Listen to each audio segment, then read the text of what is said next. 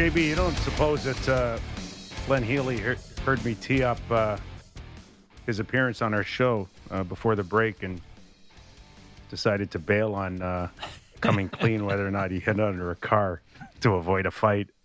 You know, I've heard myself introduced on a couple of shows and thought I might just go dark here. I might just not. I didn't like that intro. So it's possible.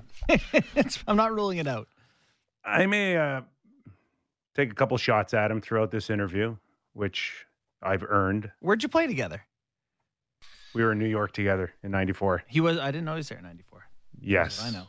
He was. Shows it. And he's got the blisters from cowboy boots to prove it. Is he a cowboy boot guy? Yeah, it was. Dallas had come into the league, and we went on a road trip, and he was so excited to go down there. And all I heard for 3 days is, "I'm buying cowboy boots. I'm buying cowboy boots." And I said, "Yeah, that's because you want to tell people then you're 5'9". But he was so excited a week later to wear them to a game that then we ended up in this ice storm, and his wife only could drop him off about 60 blocks from Madison Square Garden. He had to jog. In cowboy boots in a He snowstorm? had to jog 60 blocks in his cowboy boots to make it to the game. That is awesome. He's going to kill me. We may not get to one hockey question with him if this is the way it's going to be for the next 10 or 15 minutes. But we'll have a blast with him. And, you know, I got to give him full credit here. He's the last few years as executive director, president of the NHL alumni, man. He's gotten head and shoulders above anything I've ever heard in terms of the engagement with ex-players and helping them behind the scenes. Some huge names, some not so huge names, and everyone in between that have found a way to get to Glenn or Glenn get to them. He's made a difference in their lives, and I can't speak enough about Glenn Healy and the work that he's done for our alumni. You know, what's so unfortunate about a role like him and for the Alumni Association in general is that so often when people are in need, it's private. And so they do so much good things, so many good things for so many people who are in need, and they're generally private matters. And the Alumni Association does help them out and does look after them. What we tend to hear publicly are the failings. You know, the rare incidents of someone slipping through the cracks where, you know, and I mentioned this to you guys off the air, and we'll talk about it with Glenn, but he's helped my family out, you know, going above and beyond what the Alumni Association is committed to doing. So, they do wonderful things, and we don't always hear the good stories. See, I don't know. I mean, do we stay with how much you've helped ex-players, or do we just talk about you hiding under a car to avoid a fight? I don't know which way to go. Well, when you're a dirty street fighter like I am, then sometimes you got to do things for survival. Yeah, not many people know that story. I just assessed my options. A guy who was 6'7" could bench press 400 pounds, and then me. And I weighed it up pretty quickly, Kipper. Unlike yourself, who thought they could have maybe tied that fight. I wasn't tying anything other than myself up underneath the car. Hey, did I escape unscathed? Yes. Car couldn't lift it. Sucks to be him. Jog my memory a little bit, but was there a college bar involved here? No, fraternity, I think. And there's a mouthy kid who went to Western Michigan. Yeah, that would be me. So, yeah. So the combination of a little bit too much mouth, a football player, a guy who's much bigger than me, led to me becoming the dirtiest street fighter ever at Western Michigan, but for all the wrong reasons. However, I survived. Yeah. Hey, you know, I'm here in one piece to live and talk about it. So and I wonder what thrived. his version of the story is. I wonder if he knows that I played in the NHL or we won a Stanley Cup together. I wonder how he looks at that now and just thinks I was some frat kid who was afraid and crawled under a car, and I showed him. Little does he know. I don't think he got a good look at your face buried behind a tire.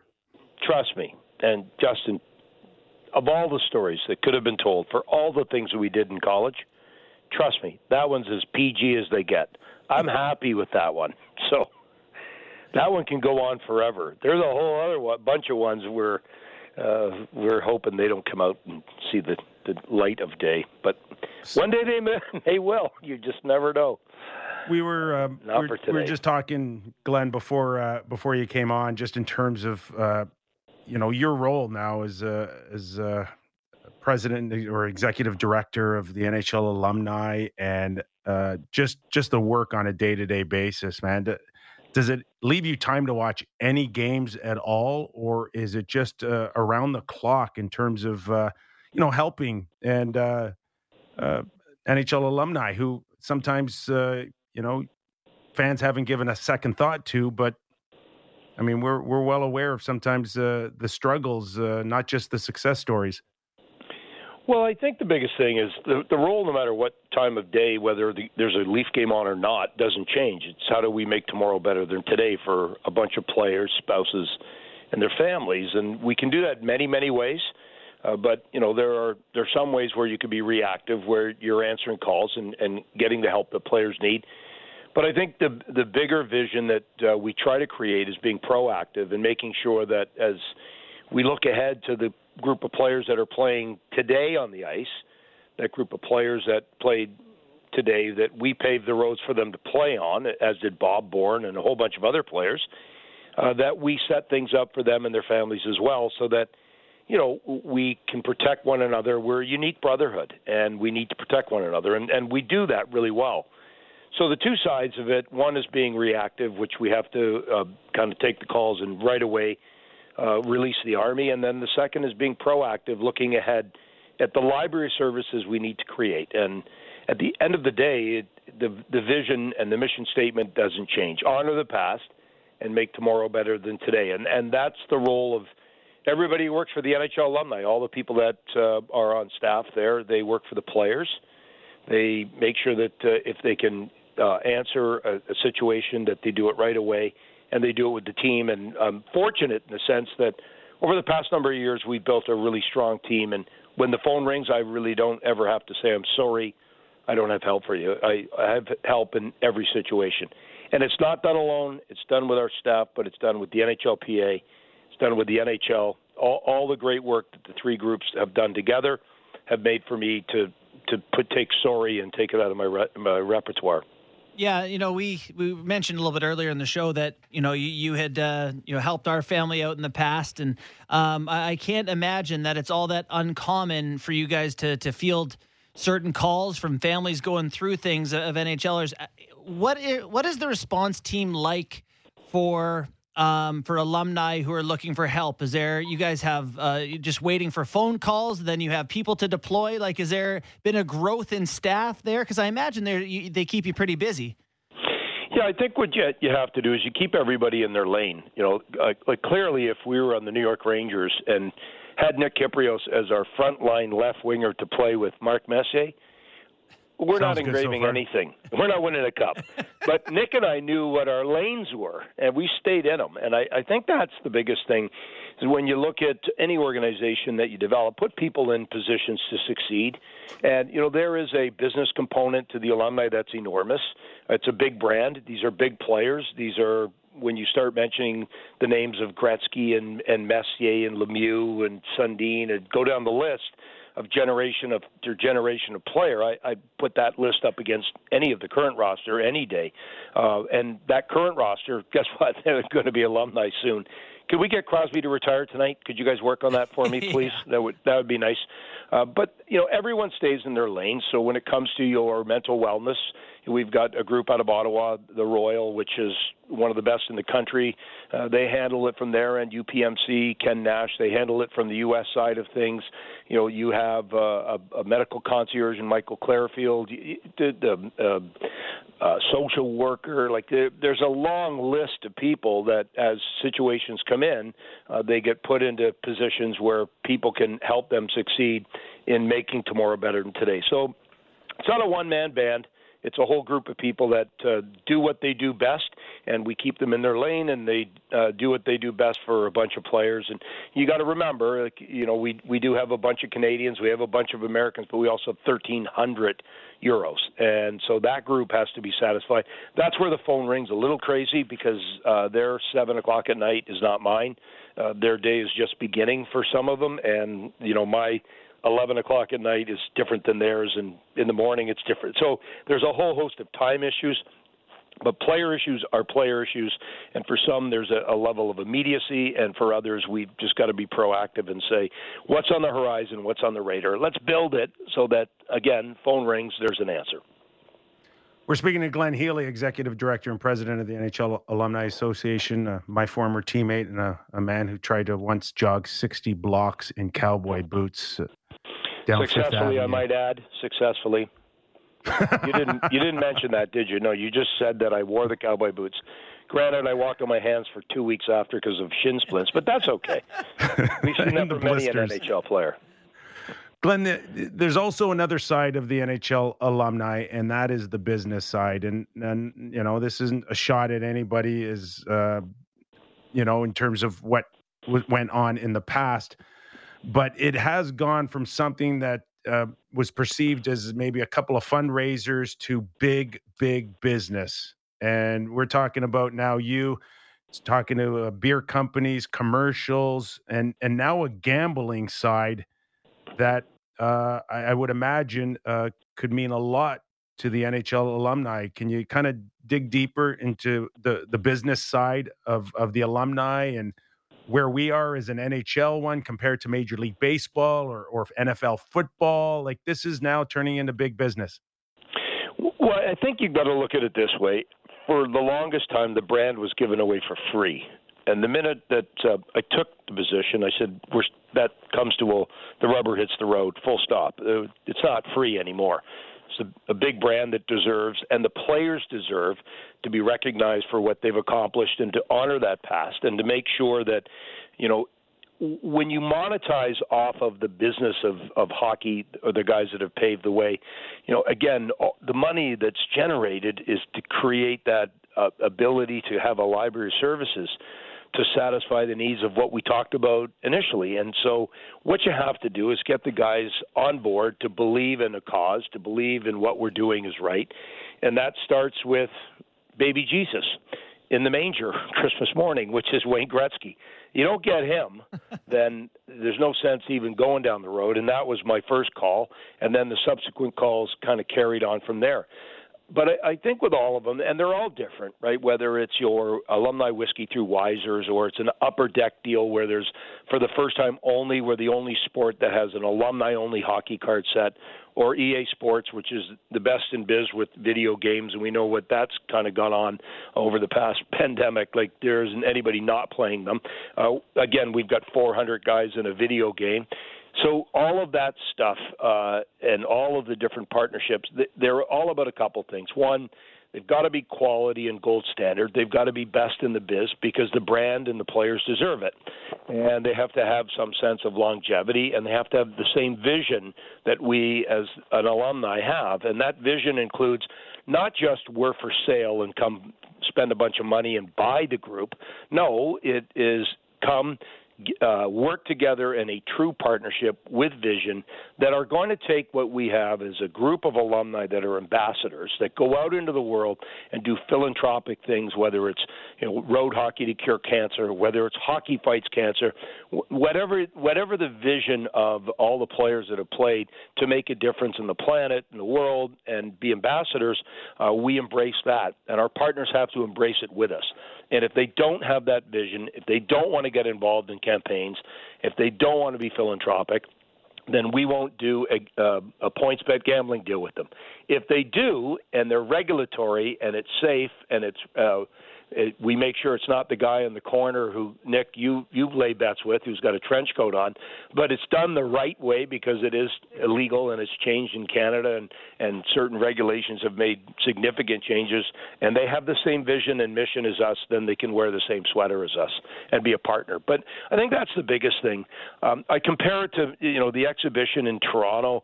Remember when you had that ride, the Flyer, and you couldn't wait to get on it, but you were too short. I mean, I maybe still be too short, and you waited for years and you got on that ride, and finally you're tall enough. It was a roller coaster. It was wooden rails, and it was over in about 8 seconds, and you thought, I waited all these years for this?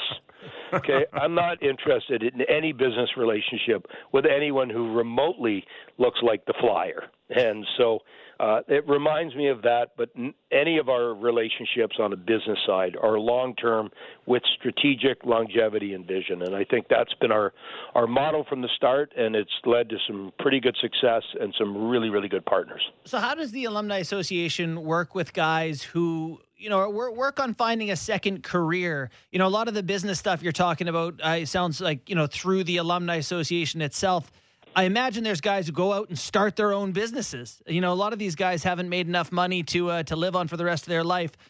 You guys work with some of those guys to help them kind of get their feet, not their feet on the ground, but get the ball rolling a little bit. Do you not? For sure. I mean, every player, we have one thing in common. We all retire at some point, usually a pink slip or father time, or maybe it's just, that birth defect called no skill. It's time for you to go. Yeah. And so you retire. And not everybody transitions well. I think that's and that's in any phase of life. If you worked for Hockey Night in Canada and left Hockey Night in Canada and you had to go to the next phase of your life, there's a transition period there. There's bankers that leave the bank and need to find their next wave. The hard part for players is we leave the game at 27, 28. Now what's next from 28 till you're dead? That's a long time. And unfortunately, you've got a short career and a long life, and you've got to find a way to fill that void. So part of the role of the NHLPA, the NHL, and us is to create transition programs to help players find that next purpose, to find that next stage and journey and chapter in life where you can take all the things that you know on the ice, sacrifice, discipline, unselfishness, hard work, teamwork, and put those and put them into place in the next purposeful wave of your life. No matter how much money you have, and there are players that have made over $100 million, we all need a purpose. We need a reason to get up every day, feet hit the ground, and you are on that ground running. And so in some ways, a lot of players find that just on their own, and there are other players that need a push, and there are other players that need a good smack in the ass.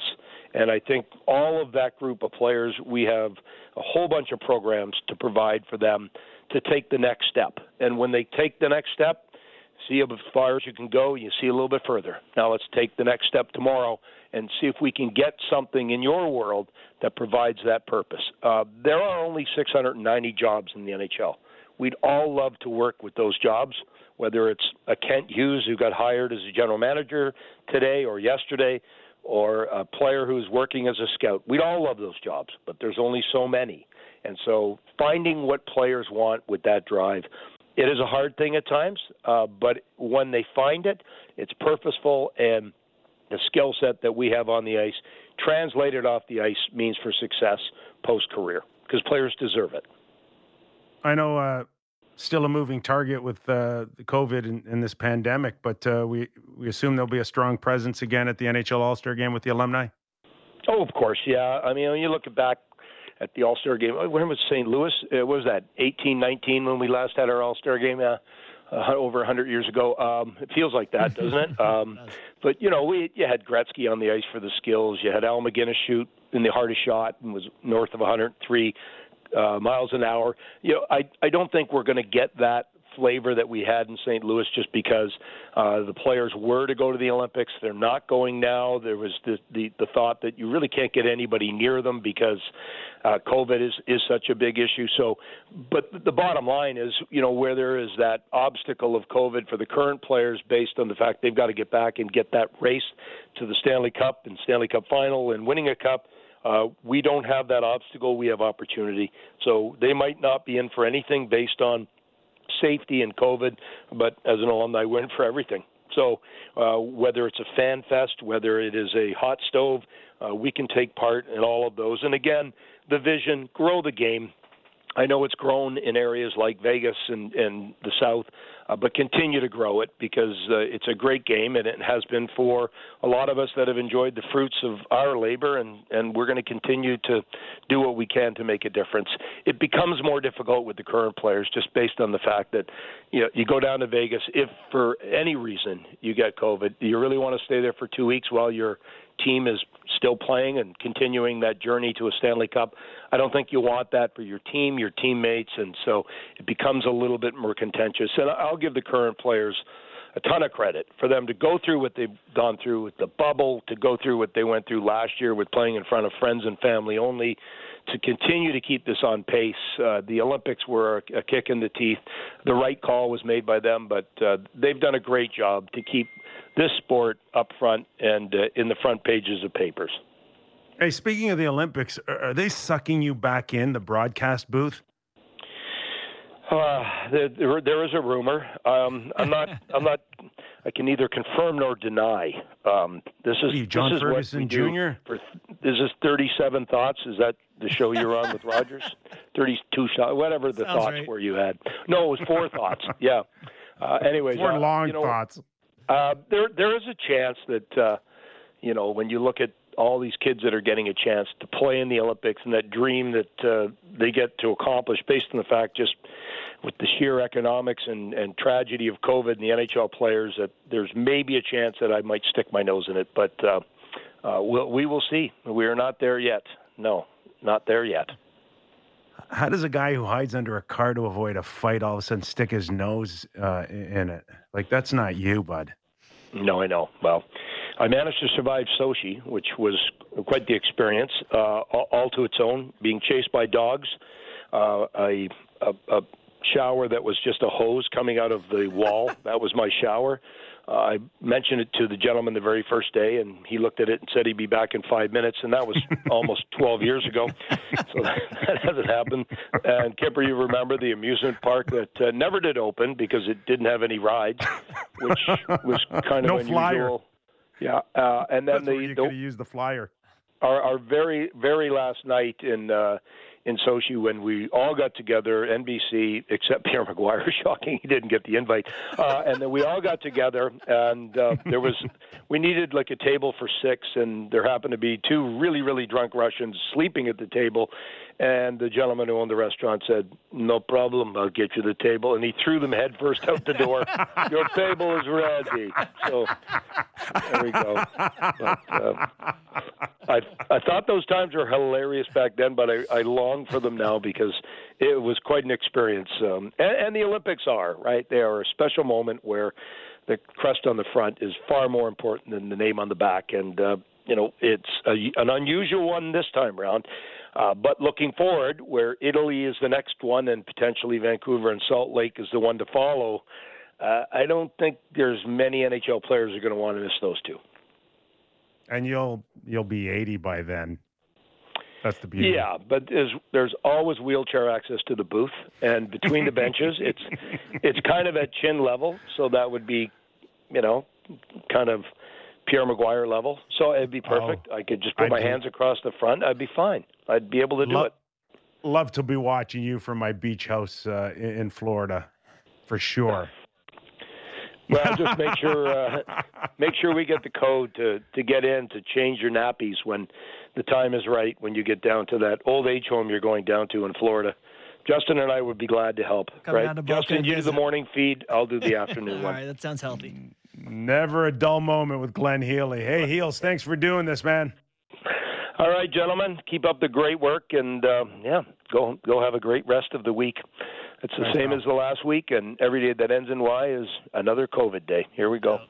Thanks, Glenn Heels. Healy, Executive Director and President of the NHL Alumni Association, doing a great job, and maybe we'll hear his voice yet again during the Olympics.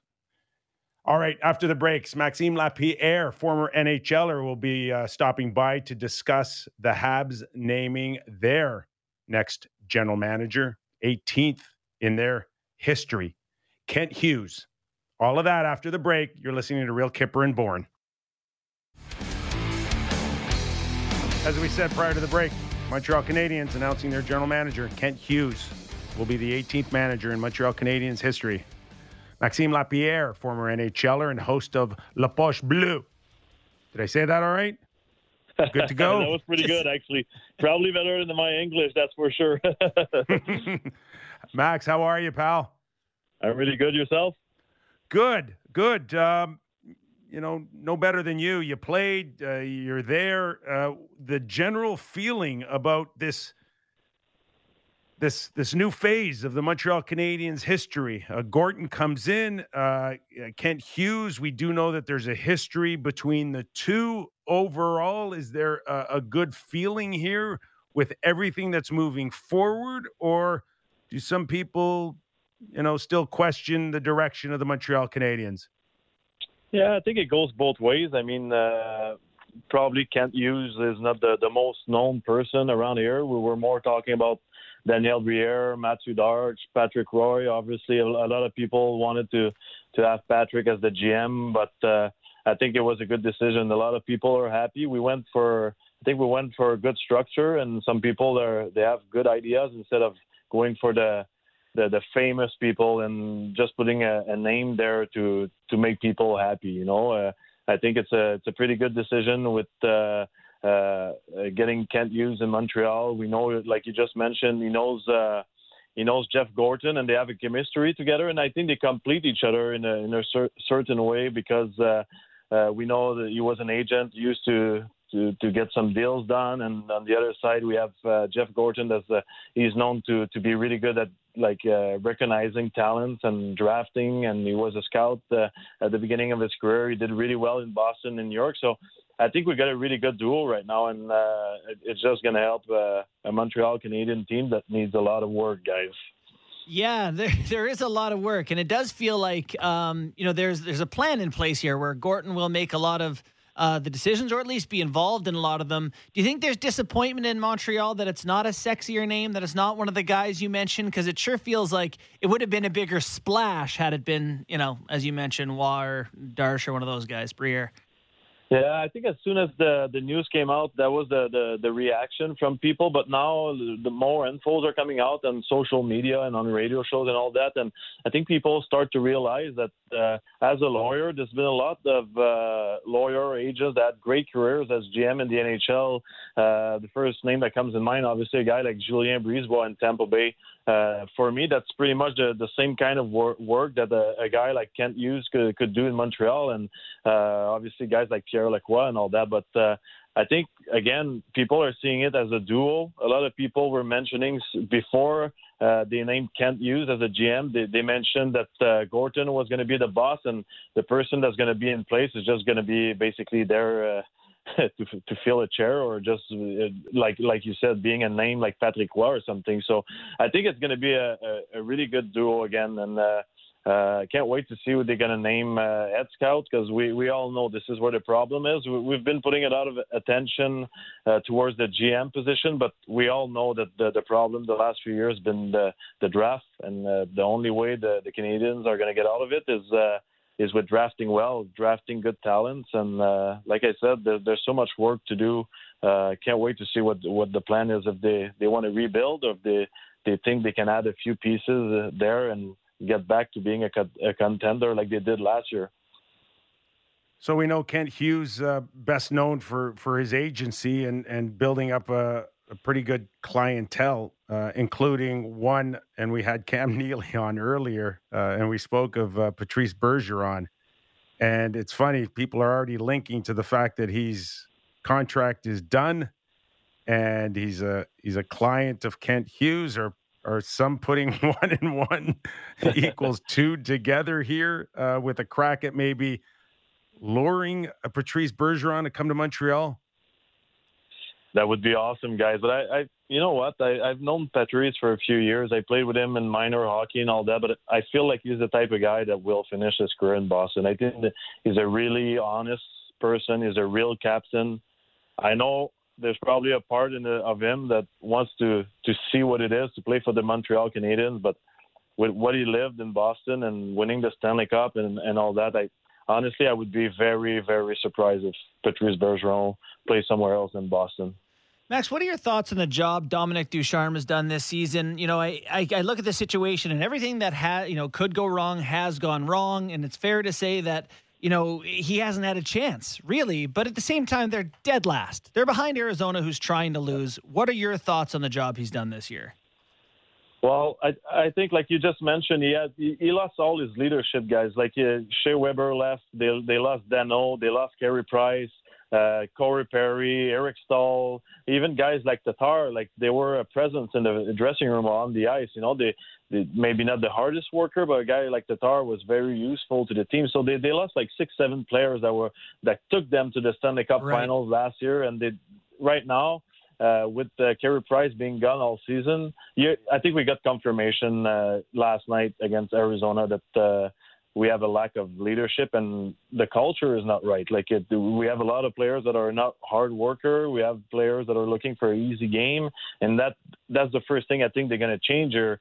That's why I mentioned, is it going to be a rebuild? Or is it going to be just adding a few pieces, changing the culture, the attitude of this dressing room? I think it can go both ways, but I would assume people are ready for a rebuild like the New York Rangers did, and that's why they trust Jeff Gorton so much, because he did a pretty good job over there, and it was basically quick. And it has to be quick, Max. I don't care. We cannot have the Montreal Canadiens be the worst team in the league, okay? You don't want to see the New York Yankees in the bottom. You don't want to see the Dallas Cowboys stink. It is not, even super fan Sammy, who loves the Leafs here, knows that a Montreal Canadiens team that's laughed at in the bottom of the basement is no good for anyone here. What about the pressure that they feel from the fans to get them out of this mess? And I'm not saying to compete for a Stanley Cup, but this can never happen again, being the worst team in the league. No, exactly. And that's why I was mentioning the culture, because the fans, I think it's the same in Toronto. The fans are ready to have a team that is not making the playoffs, but they want a team that battles every night. And they want a team that is proud to wear the Montreal Canadiens jersey. And that's not what we're seeing right now. So obviously the goal is to make the playoff and win the Stanley Cup. But just to start, like the first step, having a team that competes every night and at least exciting to watch, that would be, I think, a good step in the right direction. And my personal opinion is we're far from that right now. We're not missing 2 or 3 players. I think we're missing like 10 players to 10 guys that have experience, that want to not fight like dropping the gloves, but blocking shots and giving hits and pay the price for his teammates. We have too many passengers on this team, and that's why we're last. Because if you look at the lineup from the beginning of the season, you cannot say that team was supposed to be last in the NHL. Was supposed to compete for a place in the playoffs. So again, last night was just confirmed that it was an attitude problem and not a skill problem. Yeah, looking at this team, you're talking about 10 guys. Like, that's a pretty major overhaul, but it's obviously what they need. Who would still be, as a part of the Montreal Canadiens, as a part of the solution? Nick Suzuki is the obvious name that comes to mind for me. Is there anyone else that you see on this roster now that is going to be a part of it when it's going in the right direction again? Yeah, but to me, I think a guy like I think Lehkonen, young guy, fast, works hard, right attitude. Those are the type of guys you want to keep around. I think Caulfield obviously is a top prospect here in Montreal, but if we look at the veterans, I think a guy like Ben Chiarot, we're talking about him right now. We're talking about his value and on the market and all that, and he would be a great addition to a team like the Panthers or whatever. But I think he would be a great leader in the dressing room, helping this team becoming a good hockey team. Now, does he want to stay here and be part of a rebuild? That's the question you got to ask him. But I think guys like Ben Chiarot that compete every night, Joel Edmondson that has been hurt all year, but he's won the Stanley Cup in St. Louis, and obviously he's a gamer. He's always there for his teammates. I think those are the people you want to keep around. You don't want to keep the players that play once every 8 or 9 games and they score 2 goals and then everybody thinks they're great players again. But that's not what you need. You need guys that show up every night, that respect the logo, and that realize the history of the Montreal Canadiens. Even if it's a 20 to 30th round pick, it's going to be hard to give up a first rounder for Ben Chiarot at the trade deadline. They need assets bad here, Max. Yeah. Well, yeah, for sure. We need assets. We need young guys. We need young guys that are ready to play as well. We always think about the draft, but the draft is not an exact science. Like me, like you look at a team like Edmonton right now, they draft first for a few years, and they have the two best players in the league probably, and they're still in trouble. So you just need to go get the right people, the people that are ready to do everything for the team. And it can be just a 24, 25 years old kid that's playing somewhere else that has played in the league for 2-3 years and he's doing well, but could do better. And you go get him, plays in Montreal, and finally it's a good fit for him, and it helps the team moving forward. I think that's what they need to do right now. If you look, I'm talking about the attitude, but I also think the Canadians are not built for 2022 hockey. I think they're a slow team. The defense are slow. The transition is slow. A few years, I don't know if you remember, like 3-4 years ago, the Canadians had an exciting season, and everybody was saying they never quit and they're fast, and that's why they had a decent team. Well, this year is the opposite. One more here for you, Max, and that is to get your thoughts on, I'm starting to feel like we may have seen Carey Price already play his last game as a Montreal Canadian. If I'm Kent Hughes, one of the first things I need to do is figure out what I'm going to do, what we're going to do with Jeff Gorton, with Carey Price. Yeah, 100%. 100%. You gotta ask him more. What is he thinking? Like, does he want to be here? Does he think he can still win a Stanley Cup in Montreal? Does he want to be part of a rebuild? Does he still want to play hockey? Like, there's so many questions surrounding him. Obviously, we all know what he's been through during the last year. Whatever it's going in the NHL program because he needed help, or the injuries. He's starting to be pretty banged up with his knees. It's been a few times. That's a big decision, and that's a tough contract to move as well. We always think, well, it's Carey Price. 100% there's going to be a team taking him if they want to win the Stanley Cup. I don't think it works that way. Most of the good teams, they don't even have $1 left on the salary cap. So I can't wait to see. Maybe he wants to go closer to home. A place like Seattle, obviously, his wife is from there, I think, and all that. Maybe he thought he was going there this summer at the expansion draft. I don't really know, but obviously that's something they need to fix moving forward. And then it's going to help them taking the rest of the decisions. No question, guys like you and the rest of the Montreal media will keep us abreast of that situation, man. But for sure. Really appreciate your time here, Max. Good luck with everything. The podcast. Wish you all the best. Thanks for your time. Thanks for having me, guys. Good luck with the show. Bye-bye. Thanks, Max. Thank you. Maxime Lapierre. Boy, he played it tough too, that kid. Yeah, it's impossible to hear him say, the type of players he thinks that the Canadians are missing without thinking of the type of game he played. Little bits of that element would be useful for sure. You buying into we may have seen Carey Price play his last game in Montreal? I am buying it, yeah.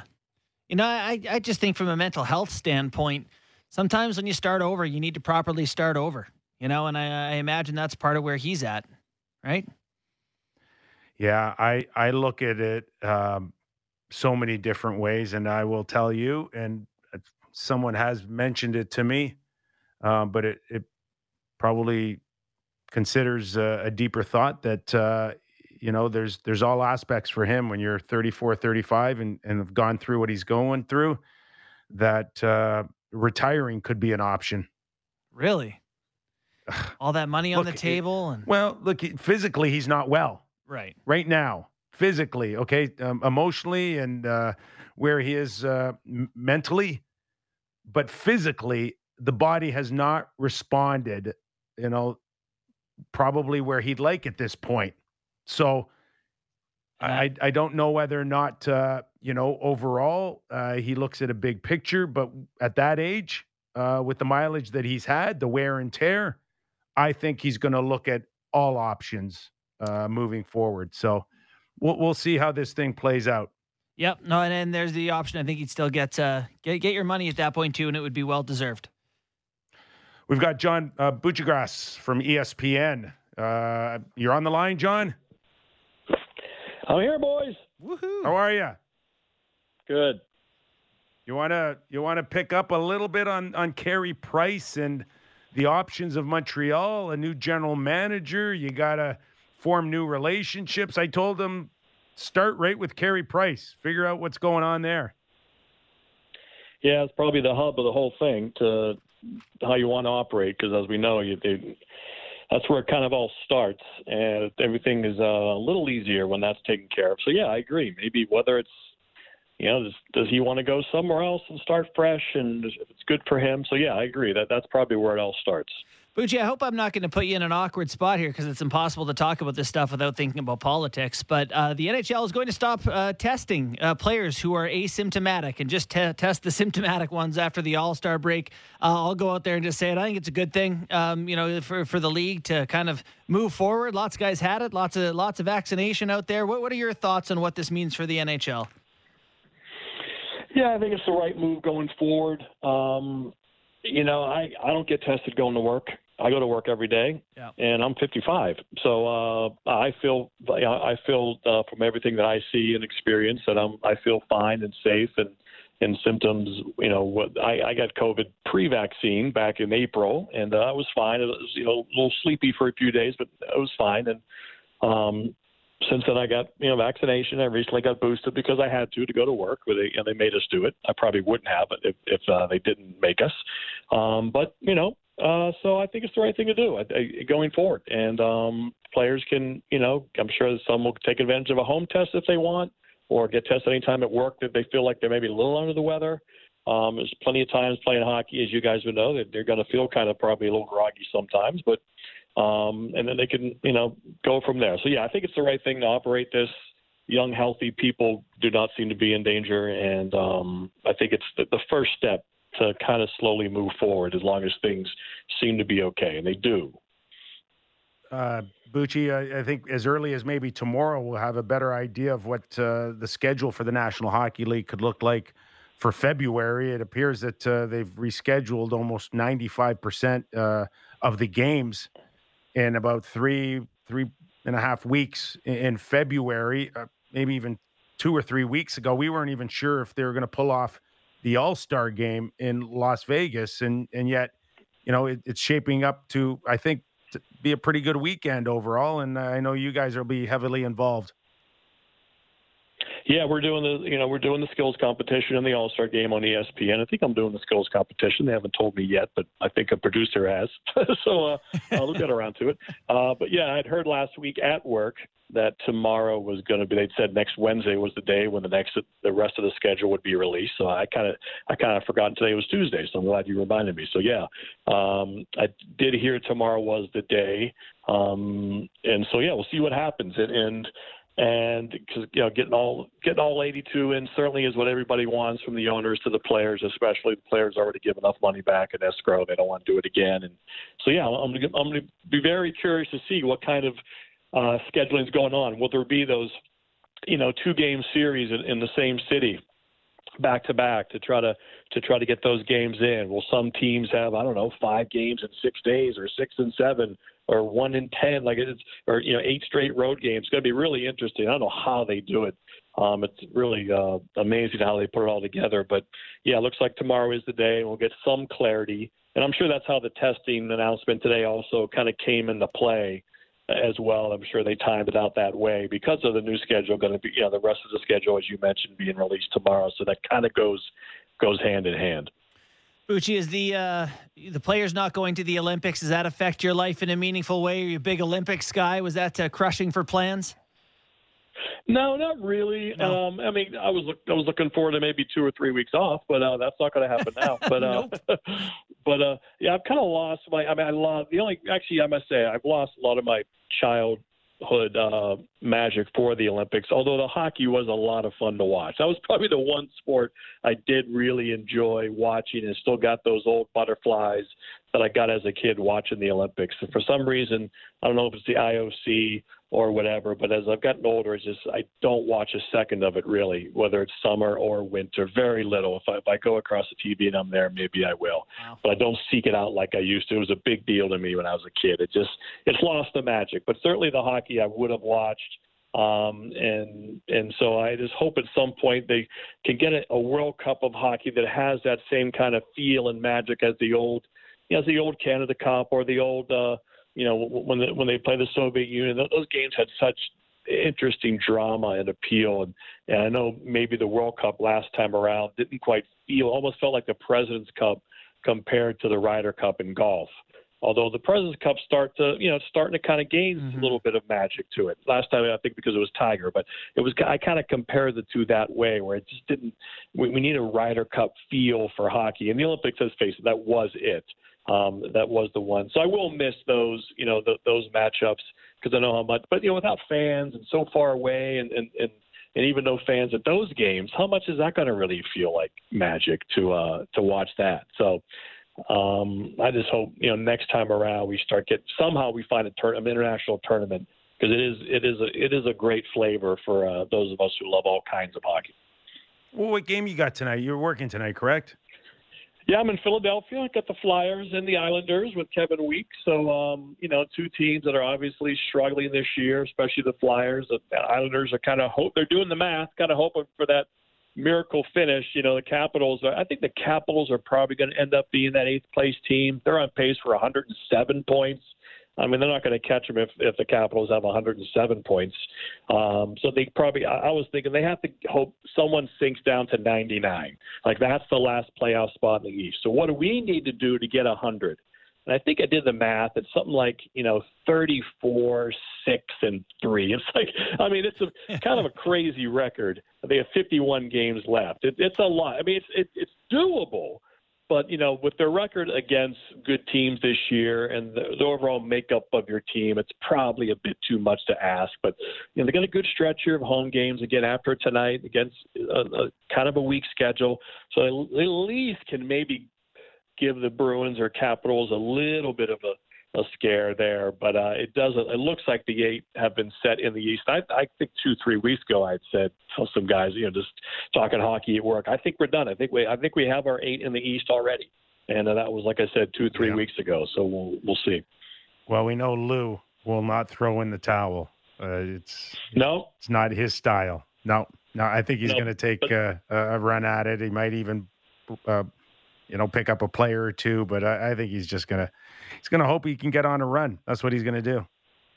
Yeah, and I hope they get Pulock back soon and some other. And they're finally starting to go. They finally look like the Islanders last year, a little bit of traction. I like how they're using Bellows and Wallstrom. They got to introduce some young guys eventually and give them a shot. It looks like they're kind of growing up. They know what they're doing, especially around the net. They got a little bit of cool, little talent around the net. So we'll see how long they're taking Bellows off of Barzal's line tonight. They didn't quite fit last night, so they're going to put Josh Bailey up there. So, yeah, they're trying to figure things out with the Isles. I think the trade deadline is going to be fun. I'm looking forward to it. Who makes a move? Who tries to move some of these pieces? I think there's so many teams are in it.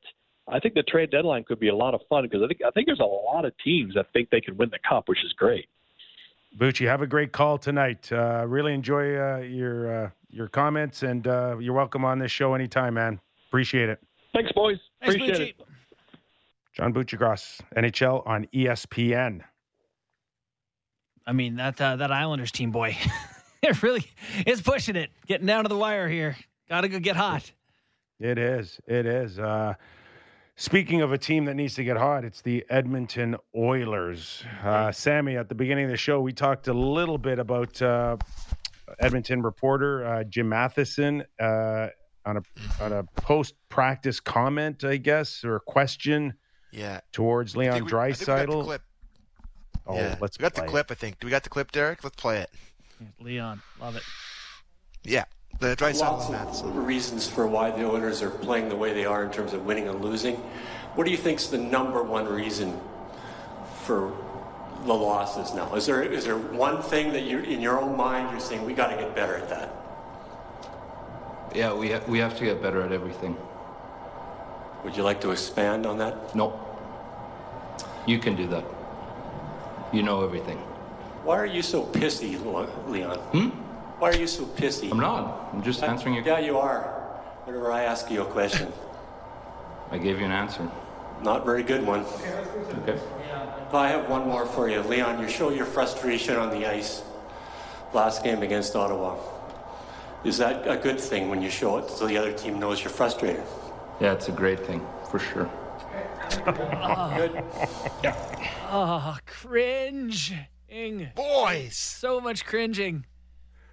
When there's just, this is just like a new story, just like evolving right in front of your eyes. All of a sudden, it's not about the Edmonton Oilers anymore. It's about Jim Matheson and Leon Draisaitl. That's the story. So what side of this are you guys on here? We got to pick a side, right? Okay, well, so whatever happened there didn't come out of the abyss, like in a vacuum. If it in a vacuum, you'd be like, Leon, what are you doing? I asked you a pretty basic question. But it's not just that, right? This is coming from somewhere else. And Sammy, it's an unfair question because you don't have any background to it, and whatever is pissing off Leon, we know on the surface what it is. Doesn't like Jim Matheson. Probably feels like he's taking too many runs at him, or personal, or the team, or whatever the case is. There is a history there, and not every athlete can pull that off. Leon Draisaitl thinks that he's got enough stock to try to hold Jim accountable in this scenario, and one of the best players in the world. Oh, Leon's the dude, man.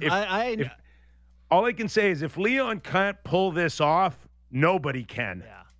Yeah. I think it's petulant, and it doesn't look good. But I got to tell you, I love Draisaitl. I love the confidence, the arrogance. Like this, again, that exchange right there, he doesn't come off very good. Why are you so pissy, Leon? if we could just clip that as, why are you so pissy? We can save that for future drops on this show. Okay. So let me ask you this question. When Leon I often it's not really a question, it's more of a statement. I often marvel at the ability of hockey players to not explode reporters every day. Because you're playing, especially the Oilers. What have they lost? 12 or 14? Like, they've lost so many games in the last month or two. They've been awful. You're seeing the same guy every day. He's asking you the same questions every day. And it's amazing that it doesn't blow up more like this. It really blows my mind, these guys' professionalism. But when Leon goes, you know everything, he's obviously looking for something there. And he's sick of seeing him, and he's sour about it, and he's been sour in the past about stuff. Leon isn't exactly the most quiet when it comes to getting into exchanges with media. In my opinion here, I think Leon was kind of looking for the fight. Yeah. Yeah. Sorry, Kip, you want me to go, or are you? Okay. I was just going to say, earlier in the season, there was a small stretch where Mitch Marner wasn't happy, was short, and it never got to this for Mitch Marner. And then we started making, the comments with clearly he's not having fun. Clearly there's no joy in his game. And it was fixed. It was not an issue. He I don't know. He pulled himself out of it because he's in control of his emotions, but he found a different way to go about it, and it was done and over with. And I hope this is the case with Leon and Jim. I really do, that it's a one-off. And because ultimately, like I said, if Leon can't pull this off, being one of the top players in the world, nobody can. But at the end of the day, even Leon can't truly win this against the almighty pen and sword. Yeah. I got two thoughts on this, Kipper.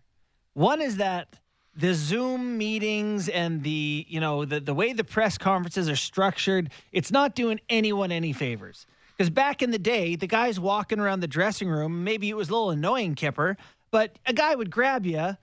Leon might have grabbed Jim and said, like, hey, what the hell was that in the paper the other day? You called me this, you said that about our line, you got this totally wrong. Maybe they'd be able to hash that out before having to see it the way we saw it now. The other thing is that, I'm just going to go ahead and say this, but like, Jim's an older guy.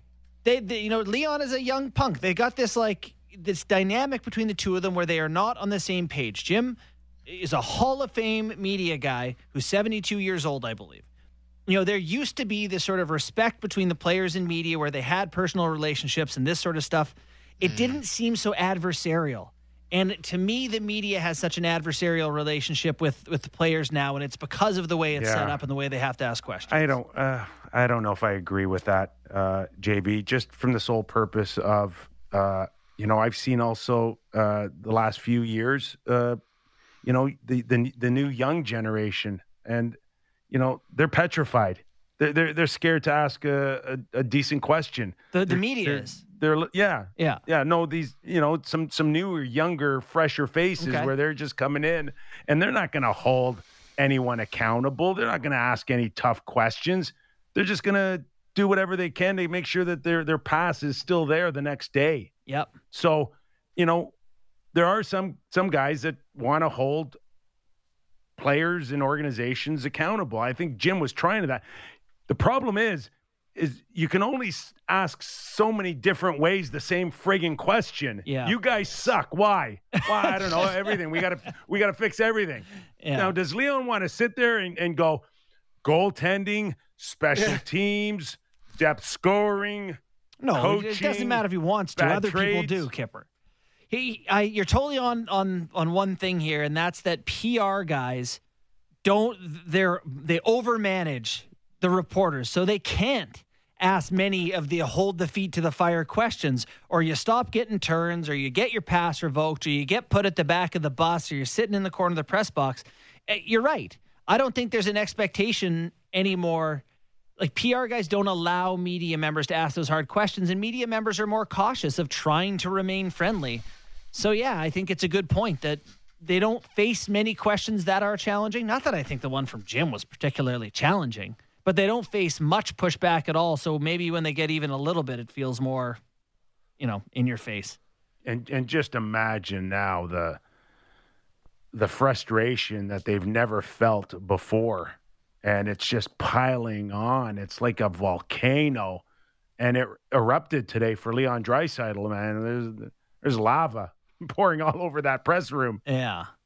It just doesn't help, right? This stuff never happens when you've won 12 of 14. You never hear a guy going, I don't know why we lost, I do think, though, that we have been blessed with one of the great all-time clips. Like, why are you so pissy is one of the funniest things I've ever heard. Why are you so pissy? Like, that is hilarious. We are going to use that. They don't teach that one in journalism school, boys. Why are you so pissy? That's such a Canadian word, I feel like, pissy. We've really had a lot of the words we can say it, people stripped from us, being politically correct. I'm glad we're hanging on to pissy. Pissy's a great one. Yeah, that one's going to live for a long time. That's up there with Brooksy. Well, that's what I guess what I'm saying, Brooksy. Yeah. Like, why are you so pissy? Like, that's right up there. That's in the Hall of Fame of clips to me. It was a Larry Brooks John Tortorella moment. Get out of here then. Exactly. The clip doesn't. What are you saying, it betrays Draisaitl, who actually smiles throughout the press conference, and not in a way that he's uncomfortable. Just that he there's some FU in the smile from Draisaitl, and and that I think the clip doesn't hang on to. And Connor McDavid didn't use the word pissy the last time we heard from him, but it was kind of unlike Connor McDavid to say, and for better purposes, we don't really care about what the fans and the media think. We think Evander Kane can help us, essentially, right? It's kind of not very Connor McDavid-like to say that or to be that forthcoming, but that's where we are right now for the Edmonton Oilers. And it just feels like it's coming unglued. And it has to be tied to that now that I think about it, because the media was all over the Kane stuff. I wonder, I don't know what Jim said about the Kane stuff, but I don't know. I know our Sportsnet's Mark Spector retweeted the clip today saying that, this isn't leadership from Draisaitl. And it's not. I don't know the backstory. I don't know the context with these guys. We got an all-time clip out of it. If I was the general manager or a president or an owner, I would like to see more composure for my leaders, for sure. And I just think right now that they're reaching right now a little bit, right? They're kind of out of ideas. We need a 5-for-5 trade, man. We need just a wholesale. The Oilers want to just start over. A blockbuster. Just a blockbuster. Tough in a salary cap era, but it's a tough situation for the Oilers and their fans. Well, gave Sammy something to work with now for the rest of the year on a soundbite. And Derek. Why are you so pissy? It's great. So Kent Hughes, we're going to turn the page on that, or? Yeah, I think so. Close on that news. I just think it's, again, it's kind of where the whole general manager job is really kind of evolved. And my good buddy, I give him all the credit in the world, but, Doug MacLean in many ways nailed it with this fake general manager's job that, it's now shifted towards the president. Jeff Gordon will make those decisions, and the ones that matter the most. The buck stops with Jeff Gordon in Montreal, not Kent Hughes. Kent Hughes can turn into a great general manager when it comes to negotiations and relationships with players and agents and coaches, and be that kind of middleman, but it's Jeff Gordon's team. And a more manageable person than like a big personality like Briere or Patrick Waugh. Those guys are, they're at events and they talk with the media. And if they were being kind of held as a puppet GM, they may be more likely to speak up on that. I think Kent Hughes, he signed a 5-year contract. 5-year contract. And not only that, he wouldn't have come cheap. What do you think, a couple $1 million or something? I would think at the very minimum that he's looking at anywhere between $10 and $15 million. He had a successful agency. It got sold off for the most part. I'm sure he still had shares in it, which he'll have to relinquish as now the general manager of Montreal. But to walk away from all of that would not have been I'll take anything you offer me. That's not Kent Hughes. He's very successful. Would his ties to those players, like Patrice Bergeron, and I think he had on his books about $270 million worth of contracts, would that have been an appeal for Montreal to get a guy who has a lot of players and connections and, trying to lure people to Montreal, say, hey, Kent's here now? Montreal has never had probably the difficulty of, say, the Edmonton Oilers over the past 15, 20 years of luring free agents. But, there's a lot of people that, first and foremost, don't like the taxes or the language barrier if you're not French. So I think Kent Hughes can come in there and maybe change that perception a little bit based on his relationships over the years as an agent. Yes, to answer your question, JB, I think it can make a difference. Well, then I think they got the guy that we thought they were looking for. And, it checks all the boxes, and I guess we shouldn't be surprised that it's not a bigger name. All right. Fun show today. Cam Neely, Seabass. Yes. He was fun. He was Glenn great. Healy, of course. Maxime Lapierre. And, of course, from ESPN, John Buccigross. JB, thanks a lot, pal. Always fun with you, Sammy, and Derek. We get to do it all again tomorrow. You too, buddy. Thanks for listening, everybody. Real Kipper and Bourne, Show 71.